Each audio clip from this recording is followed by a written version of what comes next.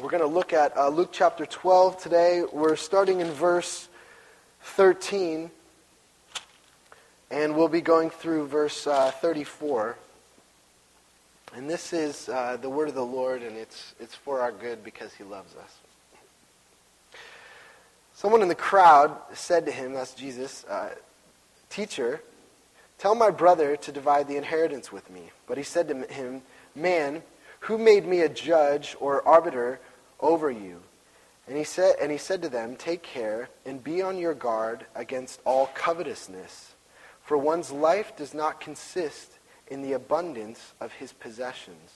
And he told them a parable, saying, "The land of a rich man produced plentifully.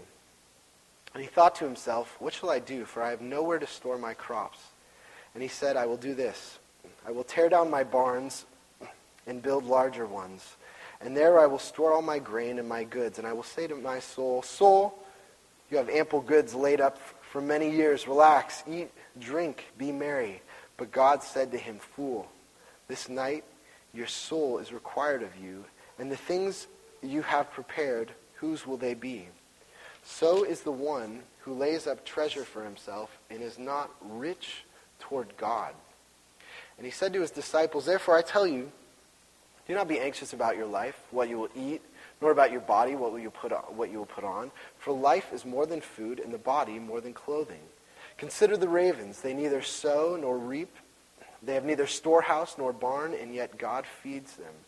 Of how much more value are you than the birds? And which of you, by being anxious, can add a single hour to his span of life? If then you are not able to do it as small a thing as that, why are you anxious about the rest? Consider the lilies, how they grow. They neither toil nor spin. Yet I tell you, even Solomon in all his glory was not arrayed like one of these. But if God so clothes the grass, which is alive in the field today, and tomorrow is thrown into the oven, how much more will he clothe you, O you of little faith? And do not seek what you are to eat and what you are to drink, nor be worried. For all the nations of the world seek after these things, and your Father knows that you need them. Instead, seek his kingdom, and these things will be added to you. Fear not, little flock, for it is your Father's good pleasure to give you the kingdom. Sell your possessions and give to the needy. Provide yourselves with money bags that do not grow old, with treasure in the heavens that does not fail, where no thief approaches and no moth destroys. For where your treasure is, there will your heart be also." Let's pray together. Our Lord, we thank you for the challenge of your word. We thank you that you do know our hearts. You know what the treasures of our hearts are. We ask that you'd use Jesus' words now to unveil our hearts, explain to us our hearts. I pray that you'd give us courage, that we would understand both our money and why you've given it to us, and we'd understand your fatherly care for us, that you do care for our physical needs and to provide for us, that we would not be those of little faith, but that we would trust in you and rest in your steadfast, unfailing love. And so open our eyes and our minds to your love for us through your word. We ask this in Jesus' name. Amen. So it's part of the habit of our church that I just go straight through books of the Bible, passage by passage, so that the things that you're learning and I'm teaching to you are not Nate's pet topics that I think are important, that I want to explain to you, but I just go through the Bible and let the Bible decide what are the topics we're going to talk about. And you know, if you've been with us for a while, you notice we've hit quite a lot of areas of life. You know, we've had a number of sermons on marriage and raising children. Last week was on fear. We've talked about prayer. We've talked about social justice and caring for the poor. And we've talked a whole lot about Jesus and the gospel. And here this morning, Jesus says that an important part of discipleship, an important part of our spiritual lives, is how we handle our money, how we think about our money, how our hearts grab onto money, and why God's given us money.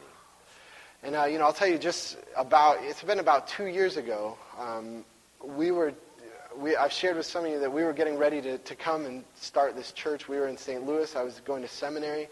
And it was, the first part of 2009, and which, if you remember the first part of 2009, you imagine that trying to raise money to start a church, the beginning of 2009 would not have been a good time to do that. The economy was tanking, and I was, calling churches, trying to raise support to go up to Washington, to Bellingham to start a church. And they're all saying, listen, we're happy for what you're doing, but, we're having to let pastors and staff people in our own church go because we don't have any money, and there's no money anywhere. And I had sent out support letters, and very little money had come in, and the people who were overseeing me had said that I probably needed about $300,000 to be raised over a 5-year period, and I had nothing coming in. But there was this one church down in Alabama. It's the biggest church in our denomination, and I had somehow, I'm from Washington. Who do I know in Alabama? But I had somehow met the senior pastor there, and had kind of got in with their missions committee guy who decided what to do with their money. And so I went down to Alabama, flew down there, went to this church. I had my tie and suit on, looking very Southern, and put together, all prepared for, to tell them about this church plan I want to do. And it would have been a big chunk towards the fundraising that I needed to do. And I came back, and it was at least 2 or 3 months till I heard anything from them. And I remember over that period of time, in fundraising, I didn't grow up in the church, so I didn't have tons of Christian families as a part of my family, network of contacts. I had never been in ministry before. I didn't have a church that I'd been in where I could ask individuals for money. And I was from Washington, the most unchurched state in the country, so just not a lot of Christian. And so I was having dead end after dead end after dead end. And so I was holding on to this one church, they're going to come through, they're going to come through for me. And I remember I got the email saying, we're sorry to inform you that we're not going to be supporting you. My last kind of hope. And which is a really hard thing, because in planting a church, one of the things they tell you is one of the ways that you know that you should be planting a church is, can you raise money? If people are willing to give money to you, then that means you're probably a good communicator, and people know. And here was my last church that I was holding out on, and they said, "Sorry, we don't have anything for you." And I remember right after that, I was in seminary. I went to chapel right after, and that song we just sang, "Speak, O Lord," that was one of the songs we sang in chapel. And I was up in the balcony, and we got to that last part of the song where it says, "Speak, O Lord, and renew our minds. Help us to grasp the heights of your plans for us. Truths unchanged from the dawn of time that will echo down through eternity. And by grace we'll stand on your promises, and by faith we'll walk as you walk with us." By faith we'll walk. And as I was singing that, I was singing out, I started sobbing my eyes out. The church didn't give me money, and I'm sobbing my eyes out. I don't know how I'm going to plant a church. I don't know what I'm going to do after seminary. And, the people are kind of standing next to me like, what's wrong with this guy? But what was happening, what the Lord taught me through the whole experience of fundraising, is that our relationship to money is one of the most tangible indicators of how much we know and trust that God is a Father who loves us and will take care of us. Money is one of the most tangible indicators, the places where we see that. And, actually, in our culture, there's a lot of debate about what a family is, what's important in a family, what makes up a family. One of the things that, across the table, that everyone says is important about a family is that a parent is supposed to provide 2 things for their children. One, supposed to tell their children they love them, that they're valuable, to give them an emotional security to their children. And secondly, that they are supposed to provide for the physical needs of their children. That is what a good father does, is provides for the physical needs of his children. Not just the emotional, right? But the physical, shelter, clothes, food. And if God is a good father, one of the things that being a good father will mean is that he is going to be involved in providing for our physical needs, the things that we need. And it's a fact, I think it's amazing that children are born with a kind of sense that their parents have unlimited resources. You know, my kids, they were just asking me this week about taking them to Disneyland. And, can we go to Disneyland? We can't afford to all go to Disneyland. And they're like, just put it on the card, We've never gone into a store and the card didn't work. The card works. Just put it on the card. The children have unlimited resources. They say, my parents have unlimited resources. And I think that maybe that's a clue to us that kids get something, that part of how we're supposed to live is walking with a father that we know has unlimited resources and that we can always go to and we can ask to, and there's nothing that he can't provide or can't do. And Jesus gives us, in this text, essentially a promise exactly to that effect. An important promise. Look at verse 29 again. And do not seek what you are to eat and what you are to drink, nor be worried, for all the nations of the world seek after these things, and your Father knows that you need them. Instead, seek his kingdom, and these things will be added to you. God will provide for the physical needs that we need, financially, food, feeding our kids. And so what I want to do is I want to look at this passage and show you how money is a potential spiritual hazard, both for people who have a lot of money and for people who don't have any money. That both of those groups of people need to look to God and find out that he's a loving father who will care for them. And so what we're going to do is we're just going to look at that under two headings. First of all, that God himself is our abundance. Okay, God is our riches. He is our wealth. And secondly, that God himself knows our need. So God is our abundance, and he knows our need. And so the reason for both of these things is because he's our Father. So first, God himself is our abundance. Now this passage that we're looking at begins with Jesus teaching the crowds, and there's a guy in the crowd who says, listen, my parents just died, and my brother is fighting with me over the inheritance. He's not giving me my cut. And this is a very common thing that happens, that, a wealthy parents pass away, and then siblings who got along just fine, all of a sudden hate each other, rips families apart because they want the money and the inheritance. I mean, it's just sad, it's petty, it's pathetic, and yet it happens all the time. And the image is that money can destroy people. Money can destroy relationships. And so Jesus goes on to tell a parable about a rich man. And he begins by saying this in verse 16. The land of a rich man produced plentifully. And which is another way to say, here's a man who God has blessed. This is a man who God has opened up and said he's given him, provided for him financially.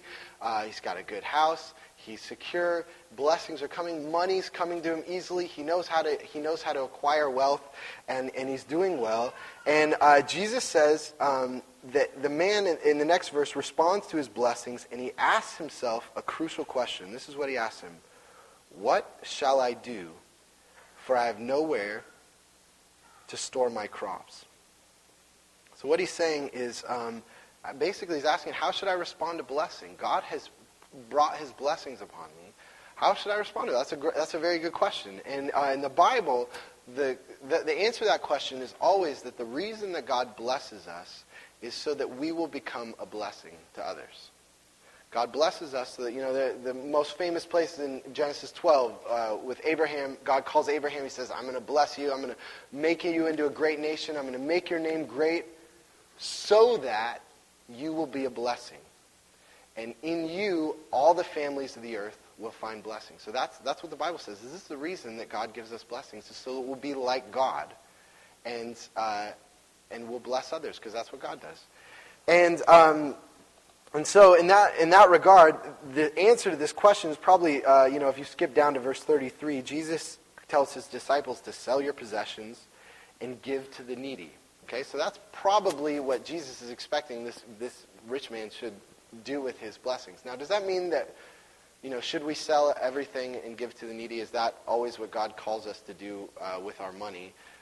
We know from other places of Scripture that's not true. Proverbs 13 says, a good man leaves an inheritance to his children's children. So saving money and blessing your grandchildren is a good thing. Or 1 Timothy 5:8 says that if any man does not provide for those who, the members of his own household, if he does not provide for him, then he is worse than an unbeliever and has denied the faith. So the Bible wants us to be wise with our money and to provide for those who are around us. But that's not exactly what's happening here. Just a month or two ago, Shannon got a book on, it's kind of on parenting. It was written by a young gal who's got 5 little children, actually about the same ages as our 5 little kids.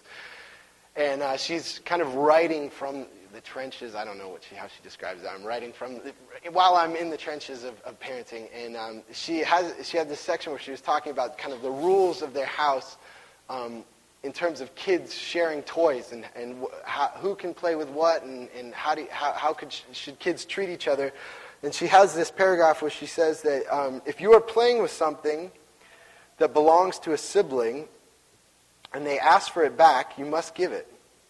But if you are the owner, you may not go around seizing your toys as soon as you notice anyone else enjoying them, just because they are enjoying it. You cannot hoard toys like a dragon hoards treasure, alone and in a cave. Our children have even gone so far as to physically lie down on a toy, the perfect picture of a dragon. So you may not be a dragon. That is a hard and fast rule. So the picture of kids hoarding toys, laying on them. And essentially, that's what the rich man's response to, God is blessing me, God is pouring money, my barns are bursting over, what should I do with it? He turns into a dragon and he sits on it. And he says, I am going to keep it for me. Now, Jesus' response in this parable is that the rich man should have been rich toward God. You see that in there in verse 21, the end of verse 21. The rich man should have been rich toward God. What does that mean, to be rich toward God? Well, let me suggest 2 things. First, I think that being rich toward God means finding out that God is our abundance. God is our rich. We're rich, and not being rich in the sense that our wealth is our abundance and our richness, but God is who makes us rich. And in this parable, Jesus, I love how Jesus tells this story. He kind of talks about the rich man having this self-talk where he starts talking to his soul. And you see that in verse 18. And he said, I will do this. I will tear down my barns and build larger ones, and there I will store all my grain and my goods. And I will say to my soul, Soul, you have ample goods laid up for many years. Relax, eat, drink, and be merry. And the word that's used there, you see that word relax? The word, it's anapao is a Greek word, which actually means to give rest. And in the Bible, so essentially what this man is saying when he's talking to himself is he says, Soul, you have lots of riches. Now you can have rest. And if you know that word rest in the Bible, rest in the Bible is not, you're in a hammock with a lemonade, kind of take a nap, that's not rest in the Bible. Rest in the Bible is a sense of completion. That my human life has kind of consummated. I've become who I was meant to be. I feel secure. God loves me. It's a sense of completion. So, in the creation story, God created the earth, and on the 7th day, he rested. And it was this sense of him enjoying the things that he'd made. Or, when Israel comes out of Egypt, they're going to come into the promised land, which is the land of rest. And so rest is a much more holistic image than just taking a nap. He's not just saying, oh, now I have all this wealth, I can take a nap. He's saying, I'm complete now because I have all this wealth. This wealth is what makes me a man. And inside each one of us, there is a longing for rest. there's a longing for completion, a longing to know I am not a loser, and I can be secure in my life. I want to know I'm not a loser, and I know that, and I'm sure that I'm going to be secure, and I'm going to be taken care of, and I'm going to be healthy. That's what I want to know. That's that's the rest that our hearts are kind of aching for.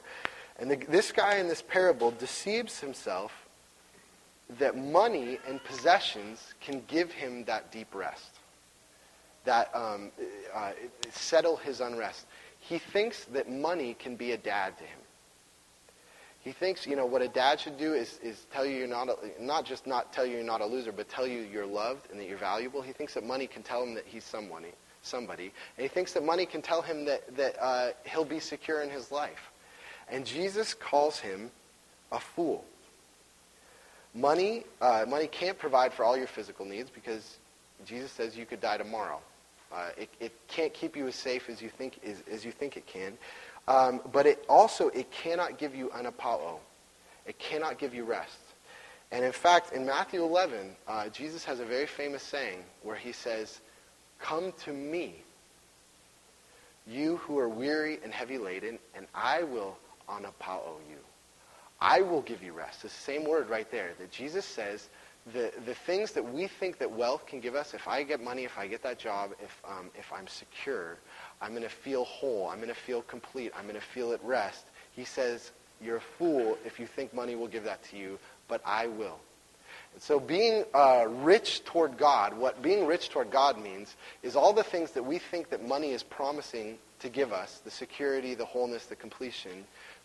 Jesus says, be rich toward God means finding your riches, that he is your riches, and that he's the only one who can give you that.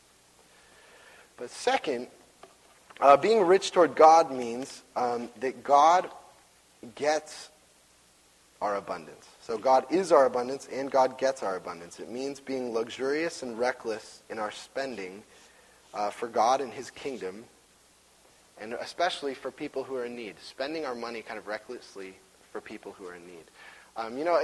There's a common, people often ask me about the question of, in the Old Testament, there was a lot of talk about the tithe in the Old Testament, that, the people of Israel, they gave a tenth of their produce that went to, care for the priests, the livelihood of the priests.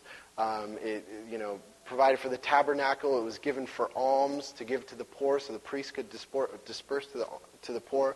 And then it was also, a tenth was given so that the community of Israel would come together and they'd have these big feasts throughout the year. They'd have these feast days and feast weeks where they'd get together and they'd have these big feasts together. And so there's this question of, okay, in the New Testament, I understand that that's what they did in the Old Testament. They give a tenth of the money. And in the New Testament, is that still the same? I mean, isn't that kind of a legalism to say, in the Old Testament we believed in the letter of the law, that there's all these rules that you obey, and now we're in the New Testament and we believe in the Spirit, the Spirit of the law, which I'm not sure if that's the best way to explain it. But, I had a professor in seminary. He's a sweet old guy named Jerem, the sweetest guy you'll ever meet. But he said, saying that we would only give away 10% of our money, that would be legalism, because the chances that the Messiah has come and the Holy Spirit has come into your life and that you would only give away 10% of your money that's highly improbable. I mean, the chances of the Holy Spirit coming in and have you only give away 10% is highly unlikely. And the question is, of course, if the Holy Spirit has come and now we live by the Spirit, we're going to be even more generous. I mean, that Jesus has took the assurance of pardon that Trevor read, that he who is rich became poor for us, so that we might become rich. If that's our new identity, that's the thing that shapes us, of course we're going to become far more generous with our money than we ever would have been before. But why is it difficult for us to let God have our abundance? To give God to our abundance, give our abundance to his kingdom? Well, I think that one reason is that we have the belief that we should be responsible with our money, right? We need to be, that's a very, as Americans, we think I need to be responsible with our money. In some sense, I need to save, I need to plan ahead. And in some ways, that's what this rich guy in this parable is doing, is he's planning ahead, he's storing things up, he's saving money. And in some ways, to be a generous person, you do need to be responsible for your money. You need to think through things like, okay, maybe, if I'm going to care for the poor, maybe I need to cut back on the lattes, or, you think about how am I spending my money? I need to be careful with it. But on the other hand, there are a lot of people in the world who are actually very good at acquiring money, organizing money, handling their money, and yet end up being not very generous with it. And there are a whole other group of people who are not good with their money and don't know how to handle it, and they're irresponsible, and yet they're far more generous. Actually, one of the great examples of this is C.S. Lewis. I don't know if you know this, C.S. Lewis gave away most of his money throughout his life, like over 70% of his income he gave away to charities, and all of his Christian books that he wrote, which he sold millions of copies of, the money that came from that he gave away, and so much to the extent that he often couldn't pay his bills, and he just wasn't very good. He actually wasn't very good with numbers.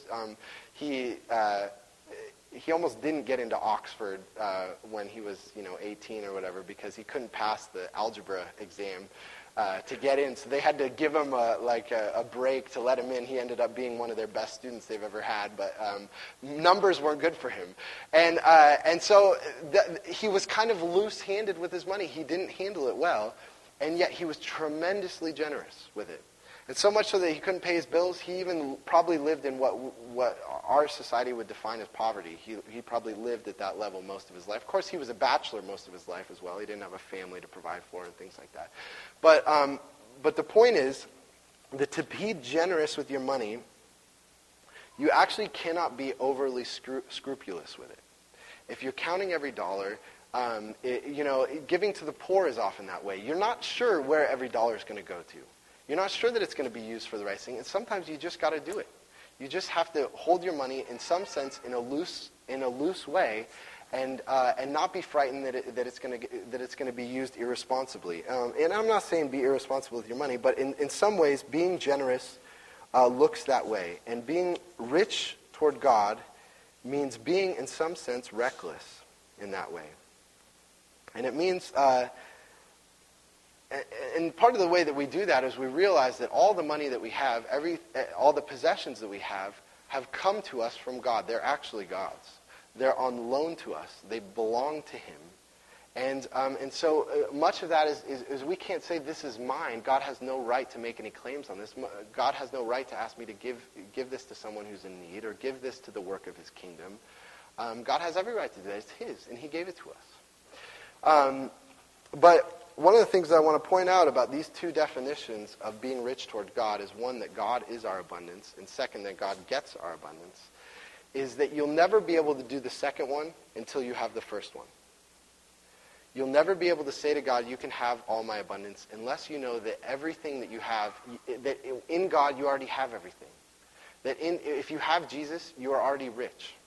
If you have God, you're already rich. And so everything else, then you can be loose with it because you already have everything in Him. But if you don't have everything in God, then you're going to be grabbing onto your money, and you'll be sitting on it like a dragon.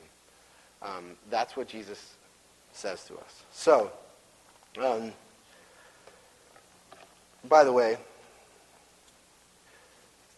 I should say, as a side note, some people are... most of you know this, but if you give more money to this church, I don't get a raise. I know most of you know that, but some people are uneasy about church leaders talking about money. I'm talking about it because it's a discipleship issue, and because Jesus says in this passage, at the end of this passage, for where your treasure is, there your heart will be also. Because money is a heart issue, and so that's why we talk about it. Now, I've been largely looking at this section about the rich man, in this parable about the rich man, and it's really about people who have money. And up to this point, kind of the political climate of our culture right now, someone maybe on the left would look at what Jesus has said so far and say, yes, Jesus gets it The rich people are dragons sitting on their money, and there's a huge gap between the wealthy and the poor happening in the world that's growing and growing, and the rich are just a bunch of dragons who are sitting on their money, and we need to get under the dragon and spread the money out to everyone. Now, that may or may not be a good application of Jesus' parable, but one of the things that is interesting about Jesus, why Jesus doesn't fall into our categories of liberal and conservative, is because Jesus never comes and just tells the rich to repent. He never comes and says, he's not a Marxist. He doesn't come and say, I'm on the side of the poor, the rich are evil. He always comes and he tells the rich and the poor that they both need to repent, that they're both stumbling in money. They're both not trusting God. They're both not obedient. And so it's interesting that as soon as he's done telling the parable about the rich man, he turns to his disciples who have left everything and are now living a life of poverty, and he begins to talk to them about how for the poor, money is also a spiritual stumbling block. So we're going to look at that now. So the first point is that God himself is our abundance. The second is that God himself knows our need. Both abundance and need are potential spiritual traps and places where our faith is tested. I've talked to a number of people. You know, a number of people. A number of people in our church are facing the difficulties of living in this the economy that we're living in, and the job market being difficult. Bellingham has a very difficult job market, and many people are losing jobs, having trouble finding jobs, finding good paying jobs to provide for their families. And so the question of being in need and money is a very pressing question for many people you know, or maybe for you right now. But you know, what's been interesting in that process of I've talked to people, I can't tell you how many people have said to me, I've been through a lot of hard times and a lot of questions like, I don't know how we're going to make it. I don't know how we're going to get food on the table. But the Lord has always provided. Food showed up. Rent showed up. I don't know it, but I've made it through my life, and it's happened again and again.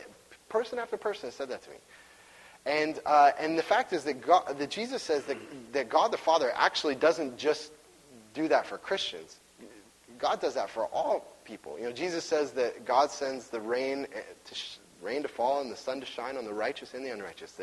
That God to all people is pouring blessings and providing, and that we have a Father, and that's why Jesus says to his poor disciples in verse 22, "Therefore I tell you, do not be anxious about your life, what you will eat, nor about your body, what you will put on. For life is more than food, and the body more than clothing."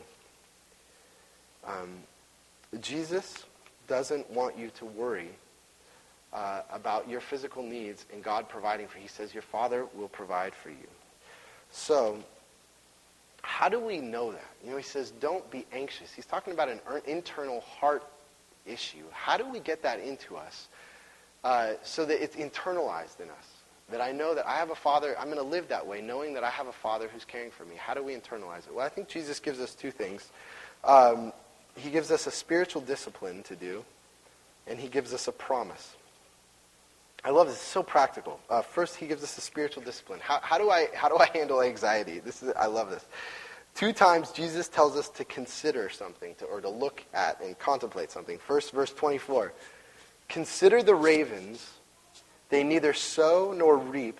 They have neither storehouse nor barn, and yet God feeds them." Notice he's talking about storehouses and barns. Remember the rich ruler? Or the rich man, he's making storehouses and barns, and now he's saying, well, the birdies, they don't have storehouses and barns, and they're still eating. So you don't need the storehouses and barns. And then he says again to consider in verse 27, "Consider the lilies, how they grow. They neither toil nor spin. Yet I tell you, even Solomon in all his glory was not arrayed like one of these. But if God so clothes the grass, which is alive in the field today, and tomorrow is thrown into the oven, how much more will he clothe you, O you of little faith?" And I think Jesus very seriously says, if you're having anxiety about is God going to provide for me? He says you should go for a walk in the woods. Literally. I mean, consider the birds, consider the flowers and stuff like that. That doesn't mean, this isn't just poetic. Go do it. Look at the birds and you say, the birds, they find the worm. I don't know how they get there. They're being cared for. And it's just a little birdie. And grass and bushes are getting flowers on them. God is putting meticulous care into all these little things in his creation. He's being diligent to care for all those things. Go and look at them and think about them. And then find out that you are worth way more than them. You're his child. And if he's going to put that much care and meticulous effort into caring for those things, how much more is he going to care for you? He will do it. You are his child. And that's connected to the second thing that Jesus gives us. Is not just, that's a spiritual discipline. Go out and have a walk. But the second thing he gives is a promise. And this is really the heart of Jesus' whole teaching on money, is in verse 29. I read this at the beginning. And do not seek what you are to eat and what you are to drink, nor be worried. For all the nations of the world seek after these things, and your Father knows that you need them. Instead, seek his kingdom, and these things will be added to you. For Jesus, what it means to have faith is not just some feeling, it's not some emotion. Faith is knowing the promises of God and standing on them. Living in light of the promises of God. God has said that he will do this. God has said he will provide for me, and standing on this. And he gives this great image. All the nations are seeking after wealth and money and security. And you think of that in our world right now, just watching the news, the different economies of Europe and China and the U.S. and all the turmoil that's happening is all the people are trying to predict when's the recession going to end, and there's all this chasing after it, and there's this huge global turmoil happening, and then Jesus says, and your Father knows what you need. In the midst of that global turmoil, God knows you personally as an individual what you need, and he cares about your needs. And in the midst of all that turmoil, he sees you. And he says, seek his kingdom, and he will provide for you. And I'll tell you, just to close, that was 2 years ago when the church said to me, no, we're not going to provide for you. And that was my last church. I didn't know who else to call. And here we are. I don't know how we got here, but somehow 2 years later, we're church planting, and we're in Bellingham, and the Lord provided. And he's doing that, and he will do that. Jesus says right here, know these words, internalize these words, let these words sit in your heart, and live on the promises. That's what faith is in the Father who loves you. Let's pray together. Our Lord, we thank you that you are a Father who cares for us. You know our life, you know our needs. And we pray that you would give us the strength to trust you. And we pray that you would help us to seek your kingdom. We pray that you would help us to use our money for your glory, for your work, and for those who are in need. And we pray that you would bring people into our lives who are in need, that we could help them, and that you would open our eyes to them. And so we just thank you that you've done that for us, that you've become poor for us. And so we just give you thanks in Christ's name.